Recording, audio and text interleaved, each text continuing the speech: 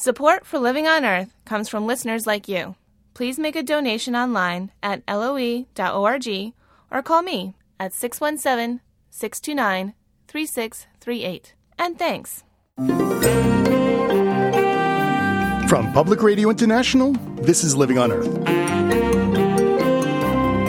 I'm Bruce Gellerman. Building a green energy future. Our best hopes could be blowing in the wind offshore. We are the Saudi Arabia of offshore wind. And it's free as the wind, but critics say there's a price to pay. The problem with offshore wind power that's built out at sea, is just the enormously high cost of building the windmills in the first place. Despite the government go-ahead, the nation's first offshore wind farm could be gone with the wind. Also, 6 months later, scientists take stock of the damage from the BP oil disaster and efforts to save wildlife. It did work. And it was the right thing to do at the time. We needed to do something to save those hatchlings. A very well-orchestrated plan was put in place, and we got it right. These stories and more this week on Living on Earth. Stay with us. Support for Living on Earth comes from the National Science Foundation and Stonyfield Farm. From the Jennifer and Ted Stanley studios in Somerville, Massachusetts, this is Living on Earth. I'm Bruce Gellerman. California has the 7th largest economy in the world.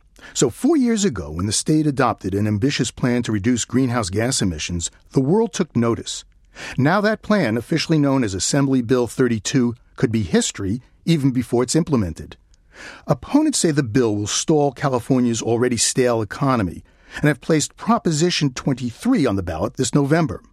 Prop 23 would roll back AB 32. Terry Tamminen was Governor Arnold Schwarzenegger's Secretary of Environmental Protection when AB 32 passed.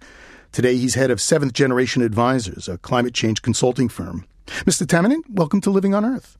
Thanks for inviting me. So, for those of us not familiar with California's climate laws, what exactly is Assembly Bill 32?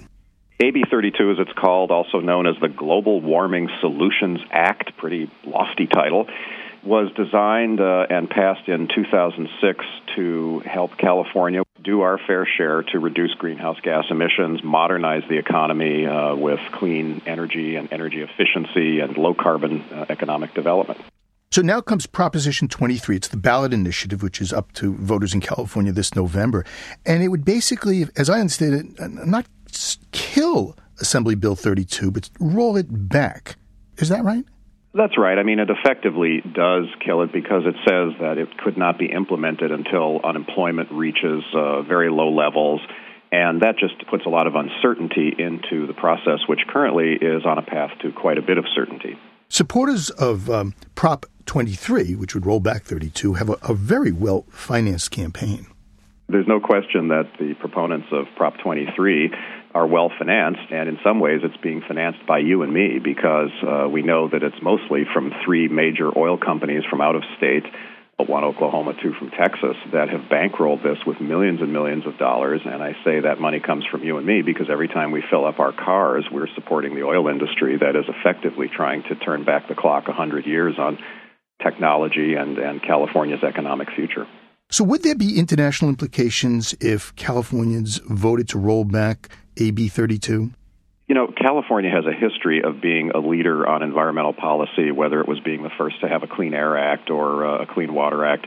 The U.S. Congress then typically follows, and then often the rest of the world does. And although Europe was ahead of us on climate change policy, China, which is the other big emitter along with the U.S. that so far has no major regulations, is kind of waiting. And if the U.S. doesn't act, we realize that the rest of the world is not going to come up with a comprehensive solution to this problem. So if California can't do it, this great leader on environmental technology and policy, if California can't do it, you could imagine that Congress would pretty much stall any action, and therefore the U.S. is not going to be part of the solution.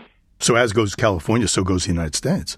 Exactly, and therefore, unfortunately, so goes the world. You know, California has acted like a nation-state, especially under Governor Schwarzenegger, and has reached out and signed agreements with provinces in China, with states in Brazil to deal with deforestation, with countries in Europe, with provinces up in Canada, and so on. because we realize that there's a real need to share policies, to share technologies, to figure out how to do these things together, and it's something the world understands but is still struggling with.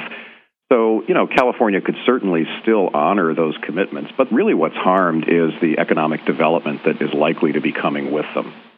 That economic development would be done by companies. How would Proposition 23 affect the investment in clean technologies? Well, if Prop 23 passes and effectively ends the implementation of AB 32, then the price on carbon doesn't occur. There isn't a marketplace for carbon emissions where creative businesses can figure out how to reduce faster than others and then trade credits to one another.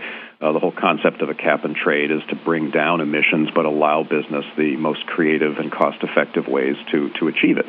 And so, for example, the deal that California struck with Brazil to allow carbon credits to be created that could be traded into a California and Western states marketplace for well-managed forests that prove they've reduced greenhouse gas emissions by forestry practices. Those credits could be traded to a company in California that has an obligation to reduce but hasn't been able to do so yet. They could buy those credits from Brazil. That entire marketplace goes away, and that entire economic driver for economic development on both ends of the equation goes away. If Proposition 23 were to pass, would California still be able to move forward on some clean energy fronts? Well, certainly. I mean, California has been a leader in solar before the passage of AB 32. We passed our own Million Solar Roofs initiative under Governor Schwarzenegger, for example, and we have our renewable portfolio standard, which is helping utilities to make California much greener in terms of the electricity that they deliver to customers. We have our tailpipe emissions standards from clean cars. Those standards were adopted by the Obama administration as national standards. So there's a variety of measures in place that, with or without AB 32, would move forward. But again, it creates a time of uncertainty, which businesses always would come to me when I was in government and say, the one thing we want is certainty. We can deal with a little more cost or, some other new way of doing business. We just want certainty so we can plan. And Prop 23 is entirely going in the wrong direction.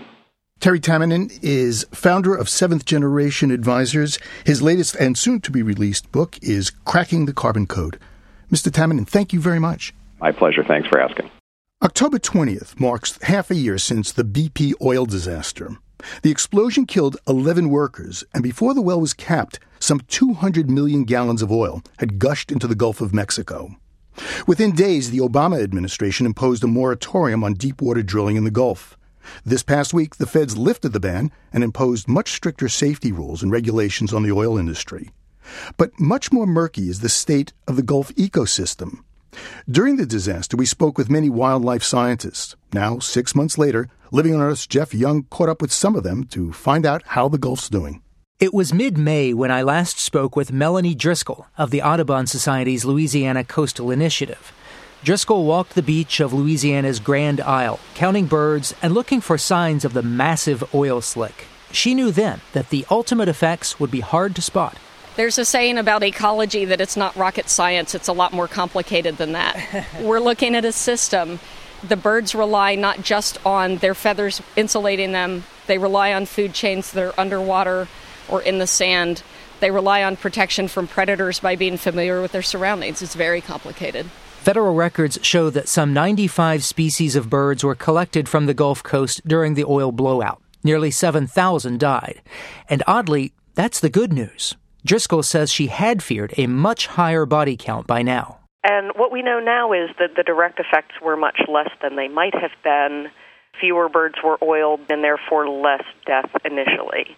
We're still very concerned, though, about the longer-term effects of oil in the food chain, oil in the environment, and that we may not be seeing the effects of on their reproduction or survival for a number of years.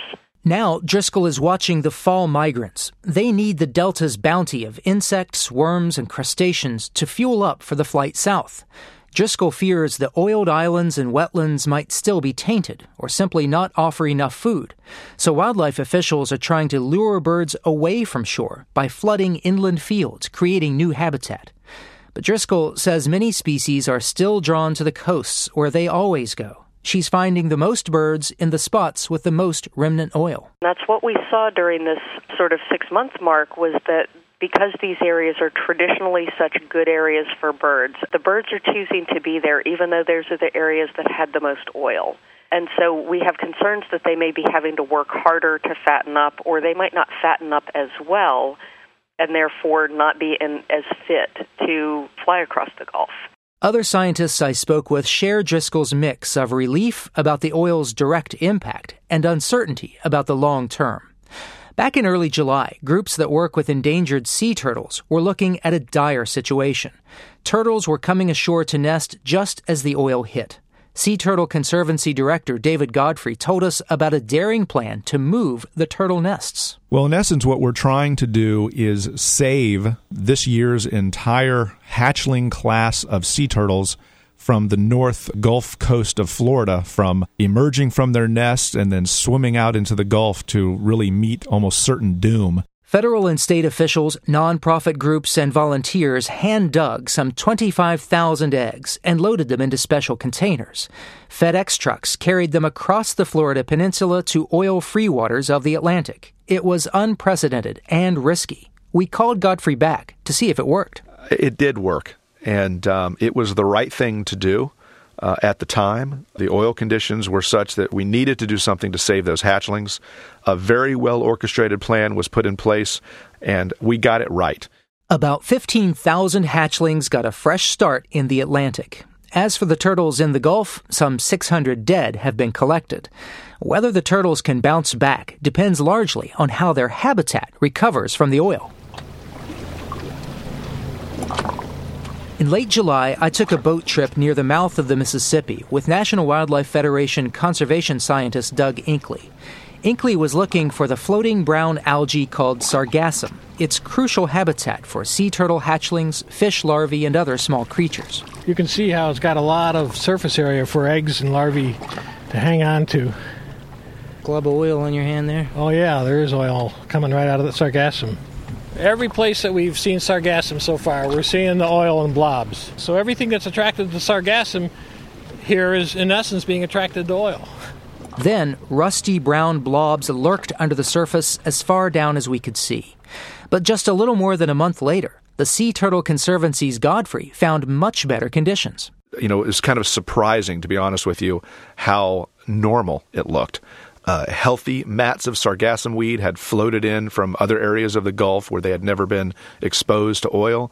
That sargassum was full of all the sorts of critters, fish, crabs, and even found a lot of healthy juvenile turtles in that habitat. The surface looks good, Godfrey says, but most of the remaining oil is in the depths, where effects are harder to measure. Scientists I spoke with say it's far too early to know what's happening to deep-sea creatures or animals like the sperm whale and the bluefin tuna. The government has just started its full accounting of the spill's impact with what's called the Natural Resources Damage Assessment. NRDA, as it's known, can take years, and most researchers compiling that official report can't talk about their work. All of which means most answers about the Deepwater Horizon disaster are still on the distant horizon. For Living on Earth, I'm Jeff Young.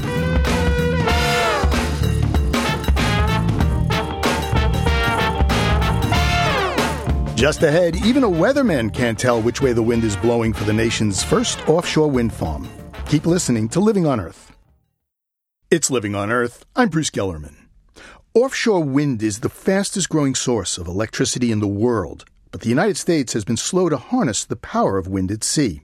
While Europe has 40 offshore wind farms operating today and 20 more in the works, the U.S. has precisely 0. But that could rapidly change now that Google has announced it's getting into offshore wind power. Or should I say Google is getting under offshore wind power? The company has announced it's teaming up with a New York financial firm to fund the construction of a huge underwater transmission line. The grid would connect still-to-be-built wind farms at sea off the mid-Atlantic coast. Here's Google's Rick Needham. This will serve as a superhighway with on-ramps for wind farms and the ability to intelligently be expanded to increase the amount of offshore wind that's available. The U.S. is blessed with some of the best offshore wind in the world. By government estimates, the wind off the Atlantic coast, Gulf of Mexico, and Great Lakes could potentially generate 4 times the amount of electricity than that currently produced by all of our existing power plants combined. We are the Saudi Arabia of offshore wind. And Jim Gordon has big plans to make use of that embarrassment of renewable riches. Gordon is president of Cape Wind, a Massachusetts company planning to construct the nation's first offshore wind farm. If and when it's built, it will produce enough electricity to power nearly 250,000 homes with no climate change emissions. Cape Wind is the largest single greenhouse gas mitigation initiative in the United States.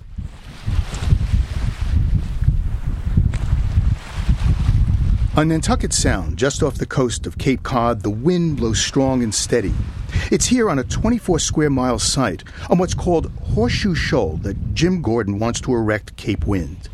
130 huge turbines mounted on giant towers driven deep into the shallow seafloor and close to transmission lines on land.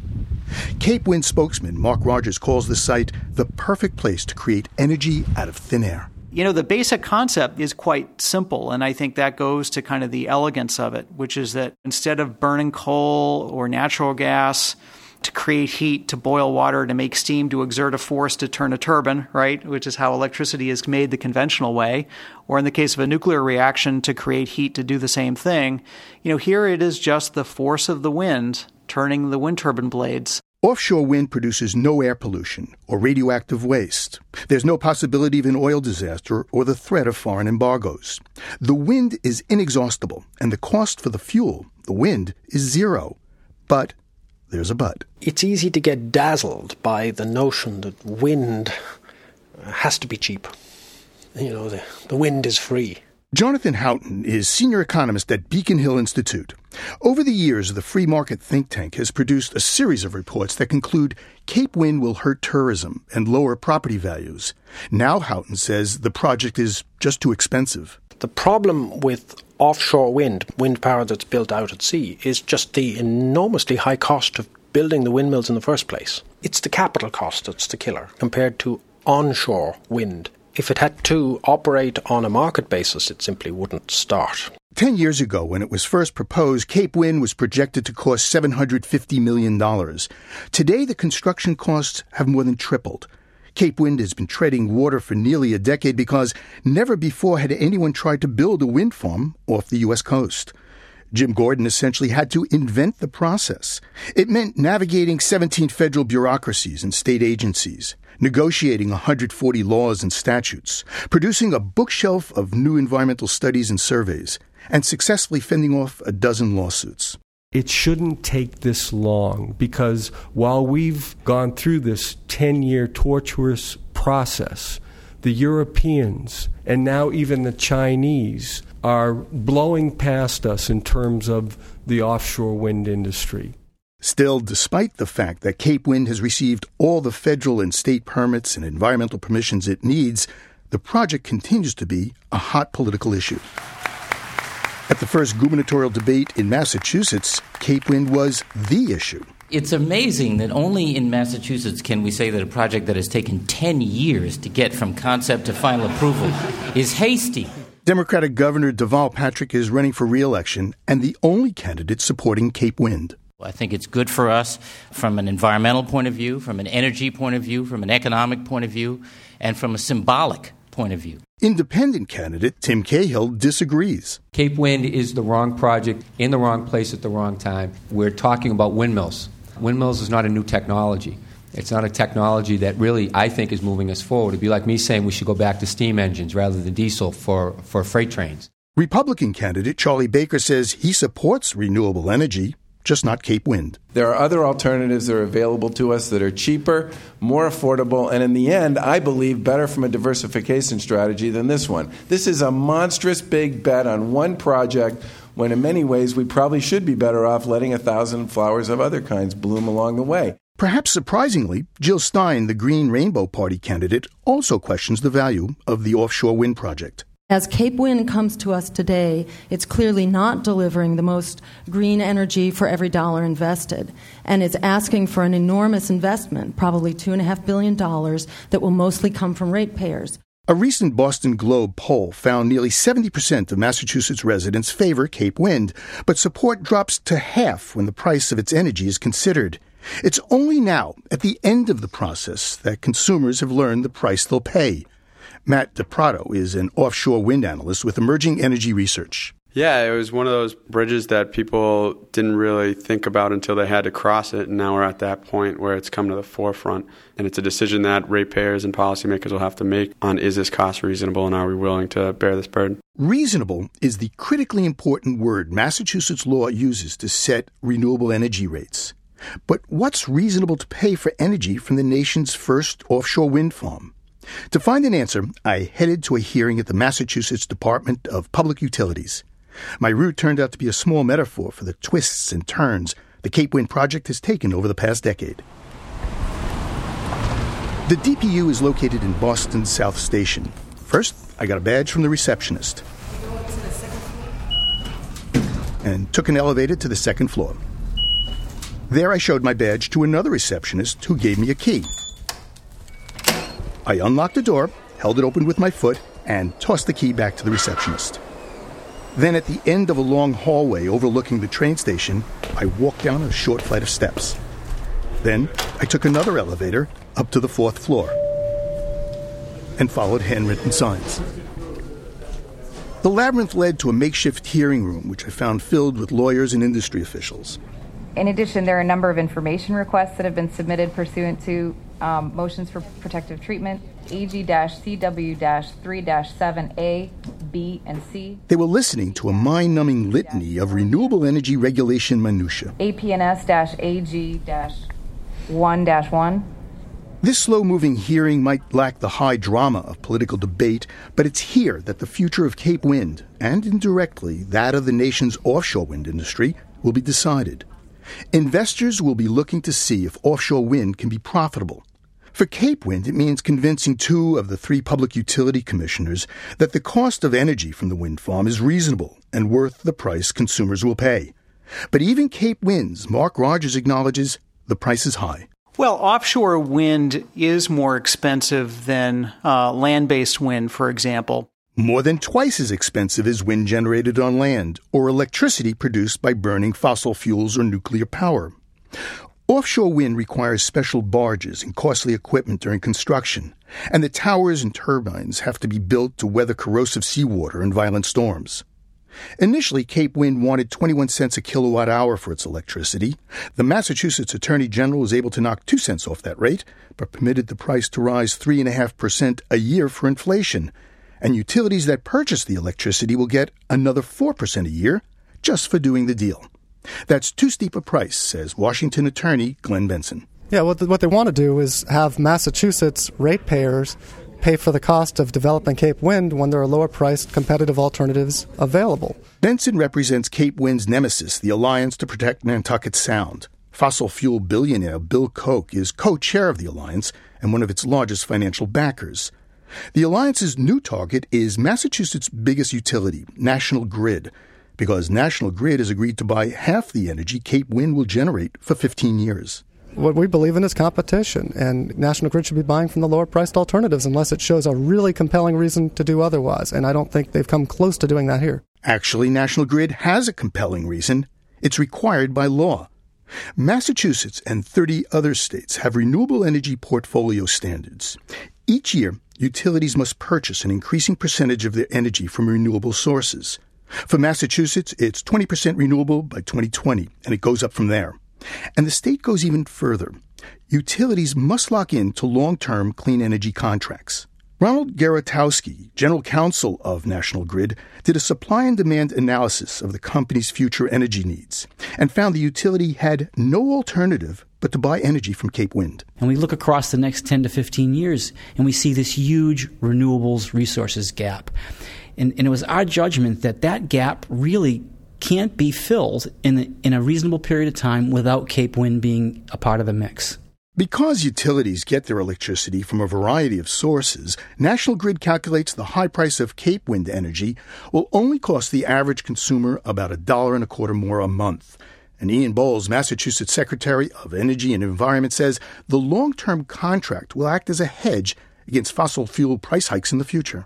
My view is that the contract is more likely than not to save money for consumers over its 15-year life. The one thing we can say about energy price forecasting is it is almost always wrong and it's almost always too low. Just 2 years ago, before the economic recession, energy demand and electricity prices were 30% higher. Back then, the average Massachusetts ratepayer's bill was $20 more a month than today. Supporters of offshore wind say it's a long-term investment in the future. That the added cost today is a small price to pay not just for clean, renewable electricity, but for launching a new industry that could add tens of thousands of jobs. The U.S. Department of Energy predicts by the year 2030 we'll need 100 Cape Wind-sized projects. But the choice is ultimately ours, says Matt DePrato, analyst with Emerging Energy Research. People aren't going to put down their iPods anytime soon. They're not going to turn off the HD TV. So it's a matter of what price are you willing to pay to keep that. And that's both an economic price and an environmental price. And the degree to which the ratepayers and taxpayers think that we have to be more mindful of our environment will be the degree to which renewable energy succeeds or fails in the United States. Massachusetts Department of Public Utilities will decide if the cost of Cape Wind's energy is reasonable by mid-November. But opponents, still intent on killing the project, have filed 4 new lawsuits, and litigation could scare off potential investors. In the coming weeks, I'll have a report about generating jobs and competition among states as they try to catch the wind.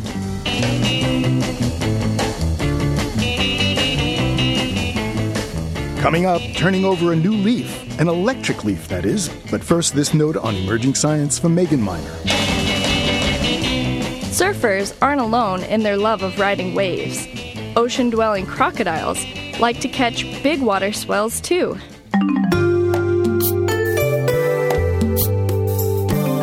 Saltwater crocodiles are the world's largest reptiles. They can be as long as 20 feet and weigh as much as 3,000 pounds. These massive beasts spend most of their time lounging in waters throughout the coastal Pacific and have surprisingly little genetic diversity for such a large range. Scientists have long wondered how these relatively poor swimmers travel to distant places, so Australian researchers in Queensland decided to monitor the creatures.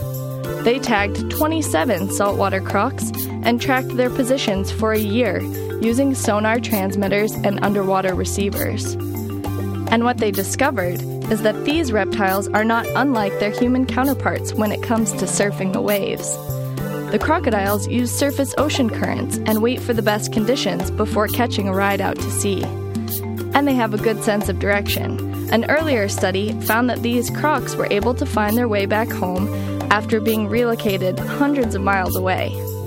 For years, mariners have reported spotting these floating giants far from land, but now sightings can be validated. And with all 4 claws paddling along in the water, these bulky behemoths really know how to hang 20. That's this week's note on emerging science. I'm Megan Miner. A London Times reporter recently set a world efficiency record driving a standard VW Passat from Kent, England to the south of France and back, 1,530 miles on just 20.5 gallons of gas. That's 75 miles per gallon. But Nissan's new car, the Leaf, gets 5 times better mileage with no gas at all. Leaf has become a backronym, leading environmentally friendly, affordable family car. And Living on Earth's forward-looking Western Bureau Chief Ingrid Lebet took it for a spin. Ingrid, how was it? It wasn't really that different from driving other cars in its class, maybe a Nissan Sentra, Toyota Corolla, Honda Civic, except that the handling was maybe a little bit better, really responsive, nothing sloppy in the handling of this car at all. And the other thing is, of course, since it's electric, you have really strong pickup because you've got the full torque of the motor available as soon as you touch the accelerator. And also, I was impressed with how tightly it took the curves. And quiet, I guess, right? Silent. Yep. Electric cars are quiet. Is it big? Is it small? Is it comfortable?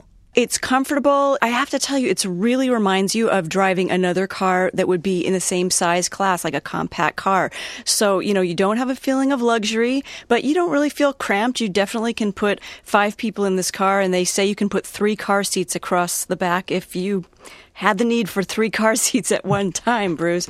You can also fold those rear seats down, and you can fold them down in 2 different units. So you could have, let's say, a second passenger in the back, but put a larger piece of luggage in the back by folding down the other half of the back seat. So it's got that kind of flexibility that a lot of the compact cars have right now. How far can you go? About 100 miles, but this will depend somewhat on the weather, because if you need to turn on the heat or the air conditioning, if you have to run that very much, then you're going to get less. You're going to get maybe only 65 miles to the charge. But if you have mild weather, you don't need to run the air conditioning or the heat, and you're going maybe 40 miles an hour most of the time, you might get more, like 135 miles to the charge. Now, we should say this is not a hybrid. There's no 2 motors. There's just 1 motor, and it's an electric motor. This is a fully electric, battery-only car, no gasoline. But what if I take a nice drive and I run out of juice? What do I do? Where do I go? Well, see, this is clearly the limitation of an electric car, and it's why the naysayers have said there will really never be much of a market for an electric car, because you can't take this on a long drive. If you have a long commute each day to work, this isn't the car for you, and it's also not the car you're going to want to take on the long trip to Grandma's house either, because you're going to have to recharge after 100 miles. So, Ingrid, how long does it take to juice this car up, to charge it up? If you buy one of these cars, I think you're probably going to want to go to the extra expense of hiring an electrician to bring the same voltage into your charging space, your driveway or your garage, that you have for your dryer or your electric stove. The regular outlet voltage, 110, is probably going to take too long. So charging it at 240 volts, it's going to take about 5 hours or overnight. What price? What's the cost? $32,500. Subtract from that the federal tax credit of $7,500. That brings the price down to $25,000. And a number of states have their own rebates. California gives you a $5,000 rebate. That brings the price down to $20,000 plus tax. Wow, that's really incredible. It's an affordable electric car. So what was the reception to this when you took it out for a test drive? People kind of bending their necks to take a look? Yeah, the place was jammed, and besides that, you can't even sign up for one of these things now. The first 20,000 vehicles that they had available are already spoken for, so you can't even put money down right now. So this is really a pleasant surprise for Nissan, and I have to say, it vindicates the electric vehicle enthusiasts who've said for years that despite the limited range, there is a demand for a fully electric vehicle. Well, Ingrid, happy motoring. Thanks a lot. Thanks a lot, Bruce. It's been a pleasure. Ingrid Lobet is LOE's Western Bureau Chief.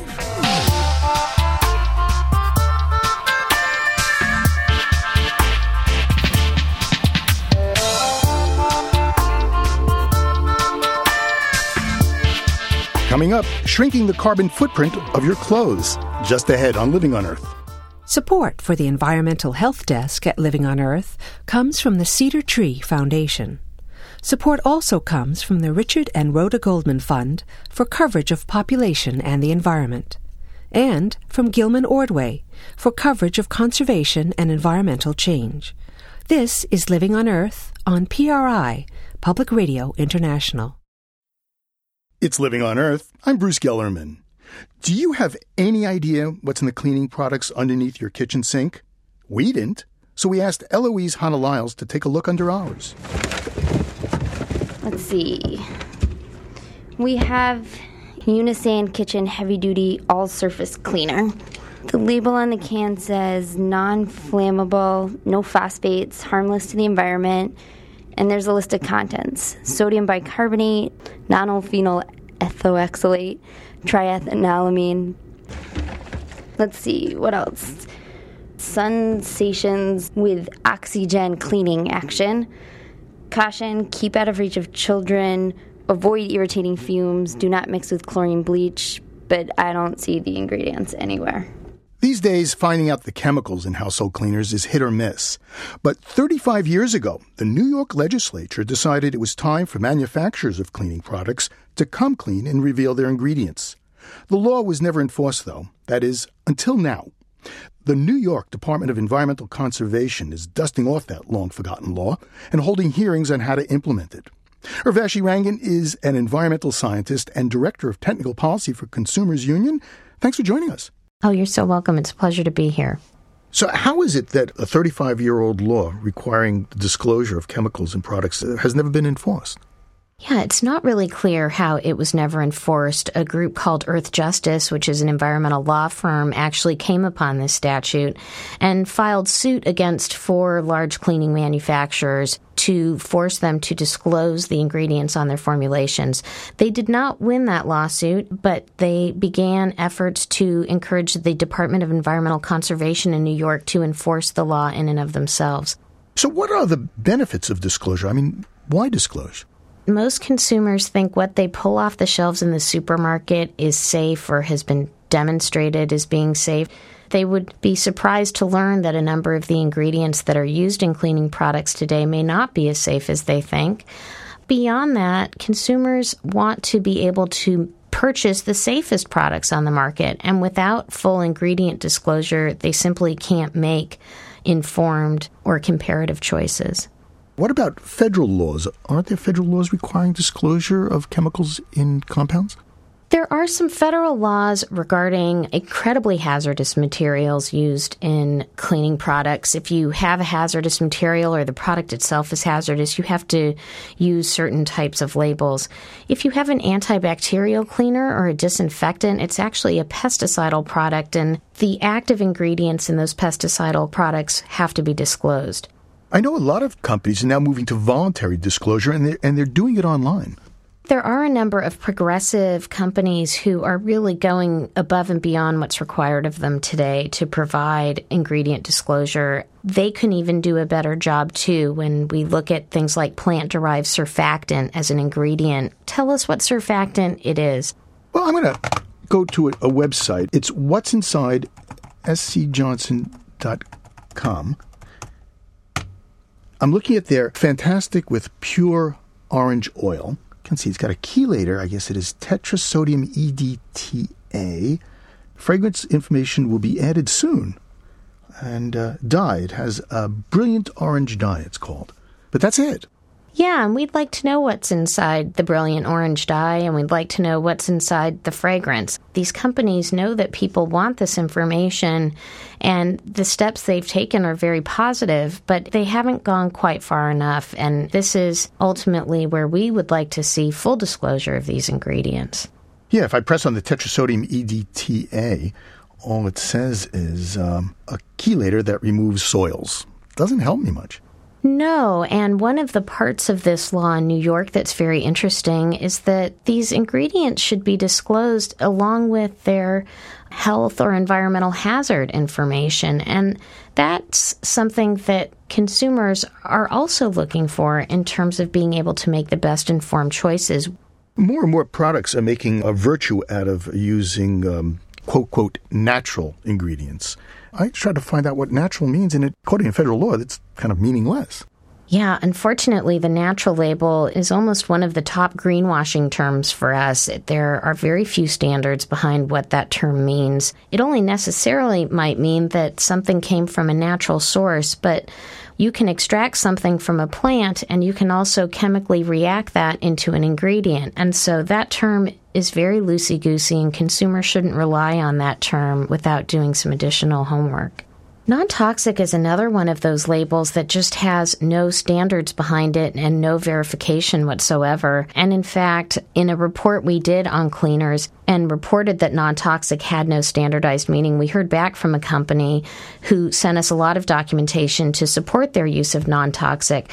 In review of that documentation, we actually came upon a carcinogen that's used in the product. And so it's just sort of highlights how companies can use that term really any which way they want to, even if they have a little bit of carcinogen in their product too. Urvashi, are you one of those consumers who I see standing in the supermarket aisle reading the fine print? Well, for my job here at Consumer Reports, I am that consumer standing in the store reading the labels, trying to make sense of them, yes. What about when you go shopping? Do you know what to buy? Not all the time, and I see new labels all the time on the market, and I always have to ask myself, what do they mean? Is somebody behind them? Is there a set of standards behind it? And when it comes to cleaning products, when I see labels, I can't often find ingredient decks that are specific enough for me to be able to make a proper judgment. And that's the kind of thing we'd like to see get better for not only consumers, but to level the playing field in the marketplace. Urvashi Rangan is an environmental health scientist, director of technical policy for Consumers Union, and the project director of Consumer Reports greenerchoices.org. Urvashi Rangan, thank you very much. You're so welcome.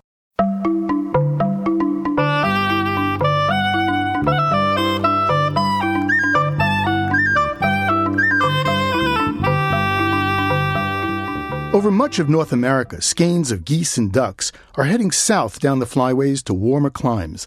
But as the weather cools, some birds flock to wetlands and waters not so far away. Frank Corrado has this bird note. Autumn brings back many kinds of ducks to our lakes and ponds, but few are as instantly recognizable as the duck aptly named northern shoveler. The northern shoveler's oversized, spoon-shaped bill helps it stand out in even the most crowded pond. And while it doesn't actually use its bill to shovel, the northern shoveler's extra-large bill has a very special function. Many ducks tip downward to feed, their heads submerged, their tails pointing to the sky. The shoveler, though, skims tiny plants and animals off the water's surface. Holding its bill flat at the surface and moving its head side to side, the shoveler pulls water in at the tip of its bill, then filters out the edibles with the help of tiny, comb-like structures on its tongue. And shovelers are social feeders. Picture dozens of shovelers feeding side by side as one, a feathered phalanx paddling and sweeping the surface, all the while rotating in a circular pattern across the pond. A pinwheeling mass of feathers and bills in shades of emerald green, brown, and white.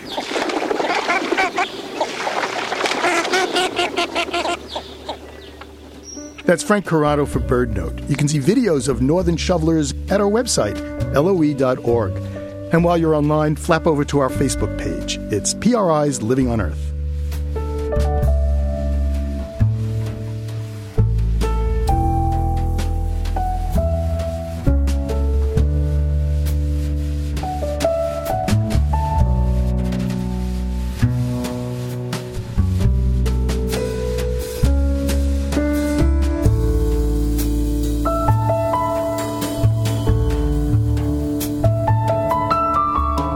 In Northern California, there's a new fashion. Think globally, dress locally. Clothing makes the environmentalist for a woman who has sworn off materials from afar and will only dress in local wear. Reporter Lonnie Shavelson has our story. On a hot day in hilly suburban Fairfax, California, Catherine Jolda is pumping her bicycle pedals. But the bike doesn't move. That's because the bike chain has been detached from the wheel and attached to two large spinning metal drums coated with fine teeth rotating against each other. Jolda feeds raw wool right off a sheep into what she calls her carding contraption. It's carding the wool, and carding is basically brushing the wool out. The drum's teeth yank the wool in, chew on it, and then spit it out the other side. And all the fibers are smooth and it's untangled. And from there, I make felt from it. Jolda is teaching an energized group of women to start with wool from local sheep and finish with clothing for Rebecca Burgess, a 32-year-old lover of textiles and the environment. She's vowed that every item of clothing she wears in the next year will be made from local materials. I thought I was quite the environmentally conscious person, but I have a closet packed with clothes. 15 pairs of pants, 30 shirts, 20 Burgess sweaters, learned from Patagonia's Footprint Chronicles that the production and shipping of much of the clothing she owned put some 40 times its weight in carbon dioxide into the atmosphere, and that enormous textile factories are huge freshwater polluters. So she cut the size of her wardrobe. 2 skirts, 2 pairs of pants, 1 sweatshirt, 1 sweater, a swimsuit. But for Burgess, that didn't go far enough to protect the environment. She knew she loved cotton. And so I thought, if I could find a cotton farmer. So she asked around, and she's 90 miles from my front door growing cotton. She also loved wearing wool clothes from alpaca, a small version of a llama. And I looked at, where's the alpaca being raised? Well, 147 miles from my front door. And that was the birth of the Fiber Shed Project. Just like your watershed geographically defines your supply of water, a fiber shed is the region that supplies your clothing fibers. Right now, it's the entire world, not very local. Burgess has limited the source of materials for her clothes to a radius of 150 miles of her house, a local fiber shed. In support, dozens have joined to help make her clothes. And you'll take the second half of the wool and do the same thing, layer over. Okay. In Burgess's backyard garden of plants grown for their dyes, Catherine Jolder removes the wool from the bicycle carter and wets it with hot water to begin forming felt. Felting really is the most efficient way that I've found of turning a raw material into a useful apparel. Jolda hands the felted wool to Burgess. Yeah, I know. It's so nice. She immerses it in a huge pot of boiling water, richly colored with indigo dyes from plants she's grown. And I've been raising it and honing it through seed selection to grow well in my climate. Okay, reality check. Burgess lives in the San Francisco Bay Area. So do about 7 million other people. How many can have their clothing come from local sheep, or cultivate indigo for color?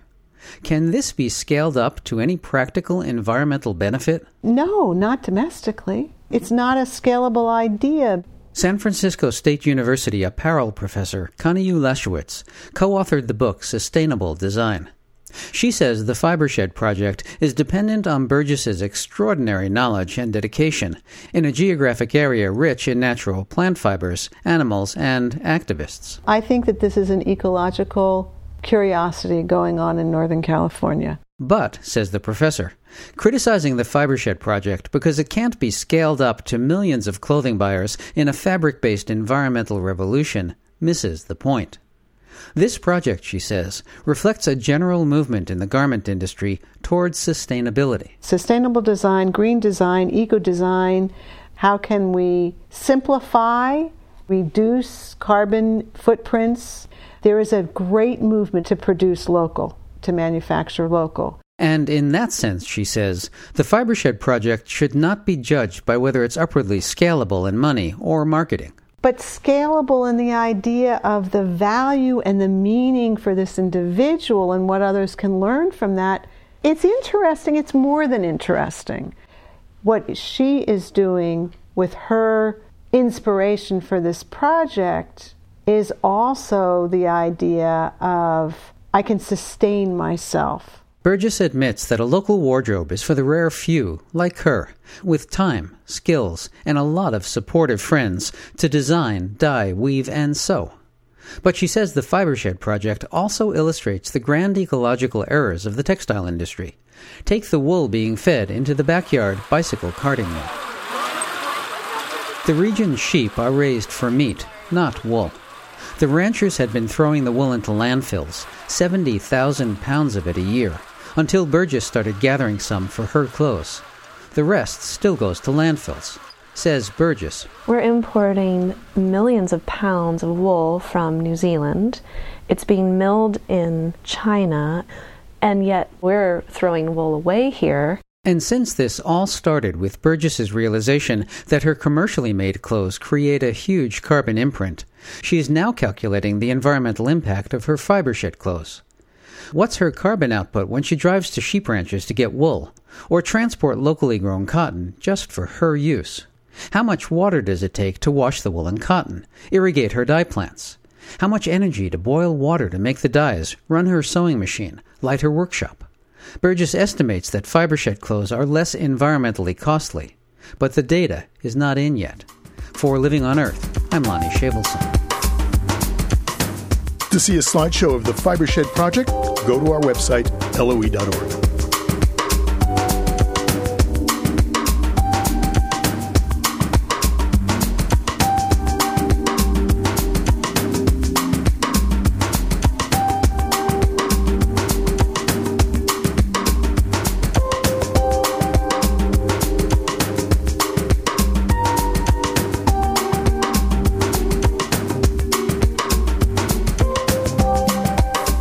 On the next Living on Earth, new studies suggest the first 9 months could be the whole 9 yards. These early life events causing later life disease is something we need to think about more in terms of medicine. What you are is to a large degree determined what your mother did during pregnancy.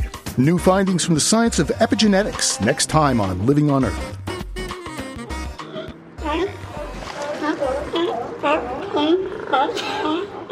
The belching, sneezing, coughing, and wheezing may sound like a bad cold, but the barking gives it away. These noisy mammals are California sea lions. Producer Mark Seth Lender made this recording at a floating pier outside Elkhorn Slough in Monterey Bay. It's an area the sea lions called their own for thousands of years before people drove them away. But the sea lions have learned a pier is as good a place as any to haul out. And thanks to the Marine Mammal Protection Act, the pinnipeds are back.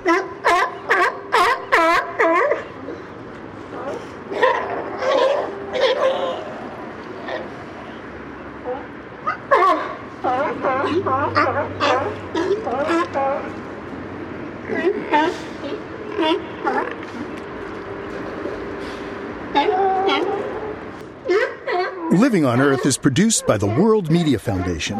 Our crew includes Bobby Bascom, Eileen Belinsky, Ingrid Lobet, Helen Palmer, Jessica Lee Smith, Ike Sriskandaraja Mitrataj, and Jeff Young, with help from Sarah Calkins and Sammy Souza. Our interns are Nora Doyle-Burr and Hannah Lyles. We had engineering help this week from Dana Chisholm. Jeff Turton is our technical director. Allison Lirisdeen composed our themes. Steve Kerwitt is our executive producer. You can find us anytime at LOE.org. And while you're online, visit myplanetharmony.com. Our sister program, Planet Harmony, welcomes all and pays special attention to stories affecting communities of color. Log on and join the discussion at myplanetharmony.com. I'm Bruce Gellerman. Thanks for listening. Funding for Living on Earth comes from the National Science Foundation, supporting coverage of emerging science. And Stonyfield Farm, organic yogurt and smoothies. Stonyfield pays its farmers not to use artificial growth hormones on their cows. Details at stonyfield.com. Support also comes from you, our listeners. The Ford Foundation, the Town Creek Foundation, the Oak Foundation, supporting coverage of climate change and marine issues, and Pax World Mutual Funds, integrating environmental, social, and governance factors into investment analysis and decision-making. On the web at paxworld.com. Pax World for tomorrow. PRI, Public Radio International.